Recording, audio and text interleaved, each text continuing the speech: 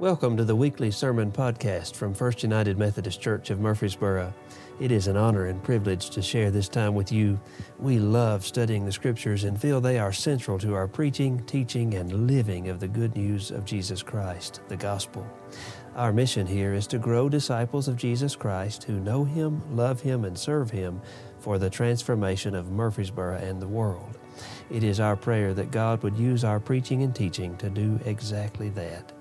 If you have questions, thoughts, ideas, or just want to talk a little bit more about what you've heard today, we love to hear from you. Most of all, know that you are in our prayers as we listen together. Now, let's dive in.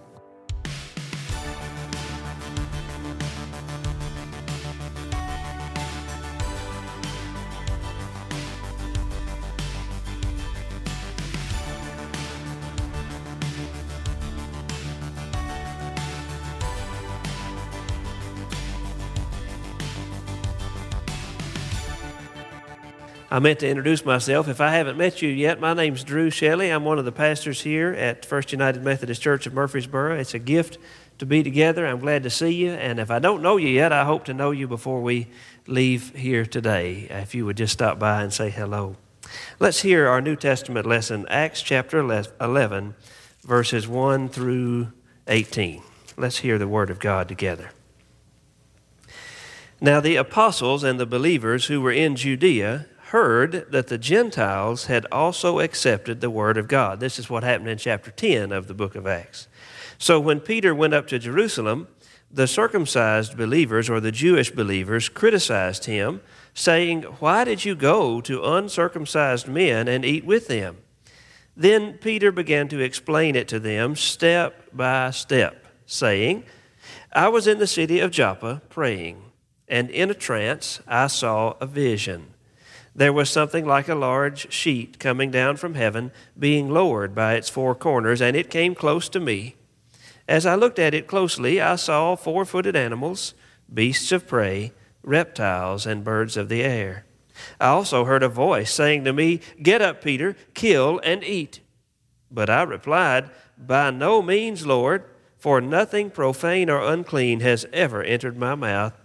But a second time the voice answered from heaven, 'What God has made clean, you must not call profane.' This happened 3 times. Then everything was pulled up again to heaven. At that very moment, 3 men sent to me from Caesarea arrived at the house where we were. The Holy Spirit, told me to go with them and not to make a distinction between them and us. These 6 brothers also accompanied me, and we entered the man's house. He told us how he had seen the angel standing in his house and saying, 'Send to Joppa and bring Simon, who is called Peter. He will give you a message by which you and your entire household will be saved.' And as I began to speak, the Holy Spirit fell upon them, just as it had upon us at the beginning. And I remembered the word of the Lord, how he had said, 'John baptized with water, but you will be baptized with the Holy Spirit.' If then God gave them the same gift that he gave us when we believed in the Lord Jesus, who was I that I could hinder God?"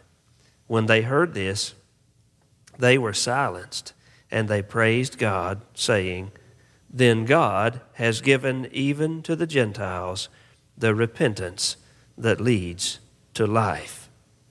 This is the word of God for the people of God, and so we say, thanks be to God. Amen. Do y'all know what this is? Has anybody seen one? Have you seen one before? Have you seen? This one came from a yard sale, okay? It was 50 cents at a yard sale. How about this atlas? This is an atlas or a map. I'm very thankful that my daddy taught me how to use one of these a long time ago. My daddy is still using one of these, okay? He's still today actively using one of these atlases. There's one in his truck, and there is one by his chair at the house. I remember their first trip to Murfreesboro after we moved here. We were visiting them before they came here. We were discussing the best way to get to our house in Murfreesboro. He said, "Let me get my map. Let's see what Mr. McNally has to say about it. Daddy loves his atlas. He adores his atlas. He got it's dog-eared. It's got sticky notes in it. It's falling apart. That little slip of paper that he has for scaling distance, it says 1 mile, 5 miles, 10 miles. That fell out on the floor. He had to pick it up. He was so proud to get Mr. McNally out to study about coming to Murfreesboro. He said, here's what we'll do. He looked for a little while. Here's what we'll do. He had Tennessee. Let me get Tennessee. See, this takes a while, doesn't it? It takes a while to use an atlas. You have to find the state to start with, and you can't just talk to this thing. Open Tennessee. That's not how this works. So he got it. He said, well, first thing, we'll go over to I-40. That's the first direction that he gave. We'll go over to I-40. Now, you need to know from their house over to I-40 is 45 minutes and about 8 turns to get to I-40. That's all he needs to know. We go over to I-40, and then we'll go east to Nashville. Then we'll get on I-24, headed south. That's what we'll do. We'll look for Murfreesboro. We'll get off of I-24. We'll go to the square, okay? Go to the square in Murfreesboro, and you live on the north side of town, so we'll go north. That's what we'll do. He was eyeballing all this, kind of looking, and had his little paper out, guessing how far stuff was. And he gave a remarkably accurate estimate. He said it'll take about 4 hours. It'll take about 4 hours, which is right. That's almost exactly right from their house. I suggested to him that he might save about 20 minutes by using 840. 840 is not in his 1997 Rand McNally Atlas. And he said, oh, no, that's a new road. That's a new road. We'll go this way first, and I'll check it out. And maybe next time we can go on 840. He said, don't worry. A map,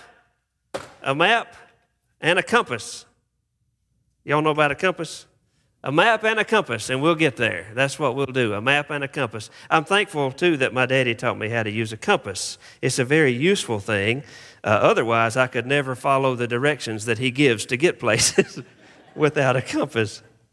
I suggested to him, I think wisely, that maybe they could just put our address into Mama's phone or Mama's car, which has navigation with traffic advisories. I suggested we could do that. I told him how easy it was. I said, all you have to do is say, hey, Siri, navigate to 1828 Mosaic Trail, Murfreesboro, Tennessee, and bam, you get turn-by-turn directions read aloud by someone from Australia from your house to my house. That's what you get. You don't even have to look at the map or the atlas at all. You don't have to have the little piece of paper. You don't have to have this. You just need to tell it what you want to do. You can say, hey, Siri, navigate home. It'll take you home. You can do that. You can set all of that up. He said, no, we don't need all that. I just told you I already know how to get there. We'll call you when we get close. That's what he said. We'll call you when we get close. Well, they got to Kroger. When they came up here and they called, he said, we're at Kroger, come and get us. Do y'all remember how this used to work? We're at Kroger, come and get us. That's what he said. I said, well, Daddy, I don't know how to tell you this, but I've just been here a couple of months, and already I have discovered 5 Krogers. I think there's supposed to be 7. I haven't found the other 2 yet. I don't know where you are. I can't come and get you. He said, oh, it's the one that's just off the main road.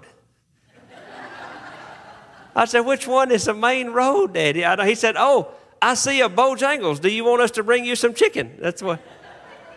Yes, I know where you are now. Go get the chicken, and I'll be right there. To his great navigational credit, he was right here on Memorial at that Kroger. He got to that Kroger on Memorial, which is about a quarter of a mile from our house. He got there without Google at all to help him. It was impressive. Map and compass. That's what he had, map and compass. We have just heard from the book of Acts one of the most helpful passages in dealing with the struggles of our day.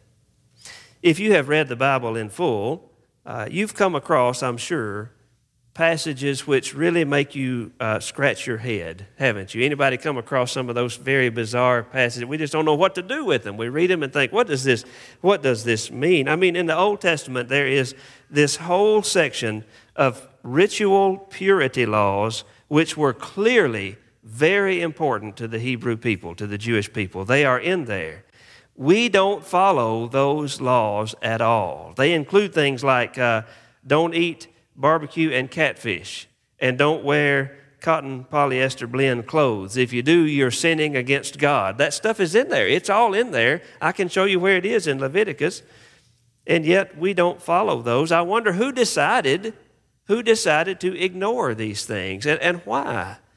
Almost all Christians ignore these, and nobody is really worried about it. I wonder why. Why did we get to that place? We did decide to keep the 10 Commandments, but we put all this other stuff out. Why did we do that? How did we decide to do that? Who decided that we should do that?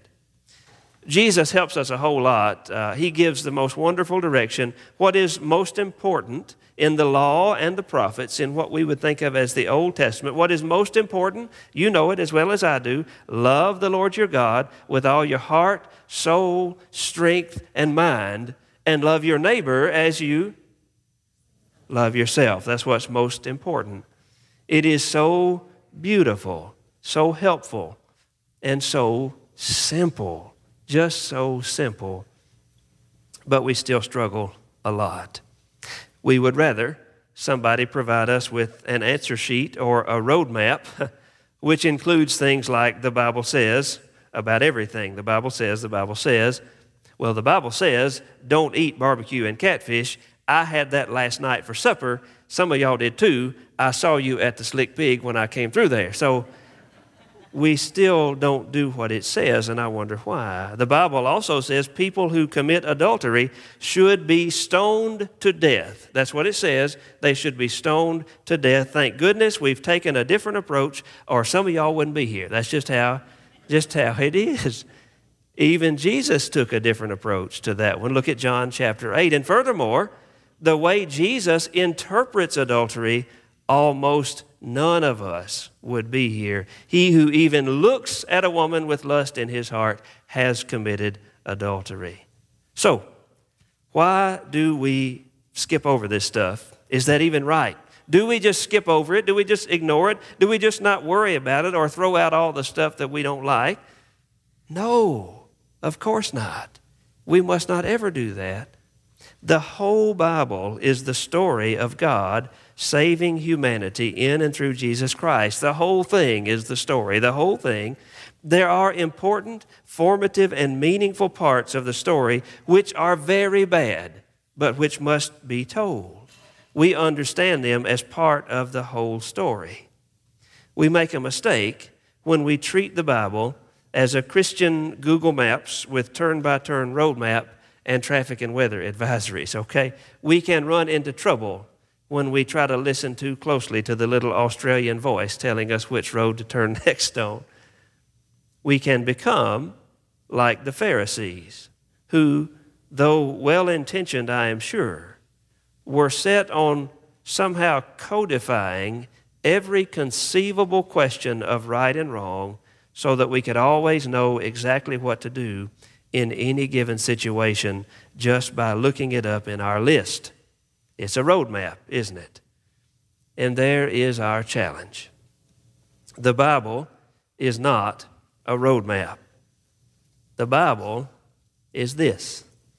The Bible is a compass for navigating life. That's what it is. And that compass always points to Jesus. It doesn't always tell you which road to turn on in 500 feet to arrive at your destination. But it always points to Jesus. It always tells you to follow Him. Jesus has the roadmap. We do not have the roadmap. In the middle of the night, at a dead-end street in the deepest fog, you may not have a roadmap. You may not even have a road, but you've always got a compass. And that compass always points you to Jesus. I'm coming to understand that is what matters more than anything else in all the world. Peter found this out on the roof of Simon the tanner's house. That's where he was in chapter 10 when all this stuff happened, the stuff that we just read about.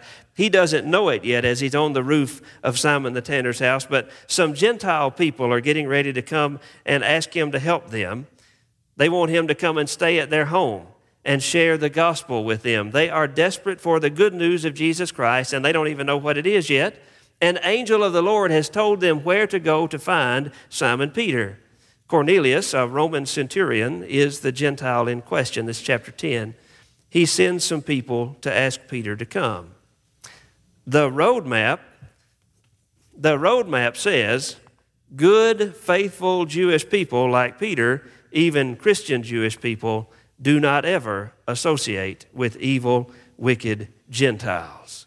If Cornelius is interested in Jesus, why, he's going to have to become a Jew first. The roadmap says Peter cannot be at their house, he cannot eat at their table, can't spend any time with them. It would be a violation of purity laws, of worship rules, and just the way we've always done things. The roadmap is very, very clear. But God is at work off the roadmap. Sending an angel also to Cornelius so he'll know to go get Peter. Sending a vision to Peter so he'll know what to do when they come for him. What is that vision? You heard the vision in Peter's own words. Peter is praying at the Jewish hour of prayer. It's about lunchtime. He's got food on his mind, clearly. A vision comes, a huge white sheet full of all kinds of impure animals, stuff that he has never eaten in his entire life because the roadmap of the purity law says, don't eat this stuff. He's never eaten any of it. The voice says, get up, Peter, kill and eat.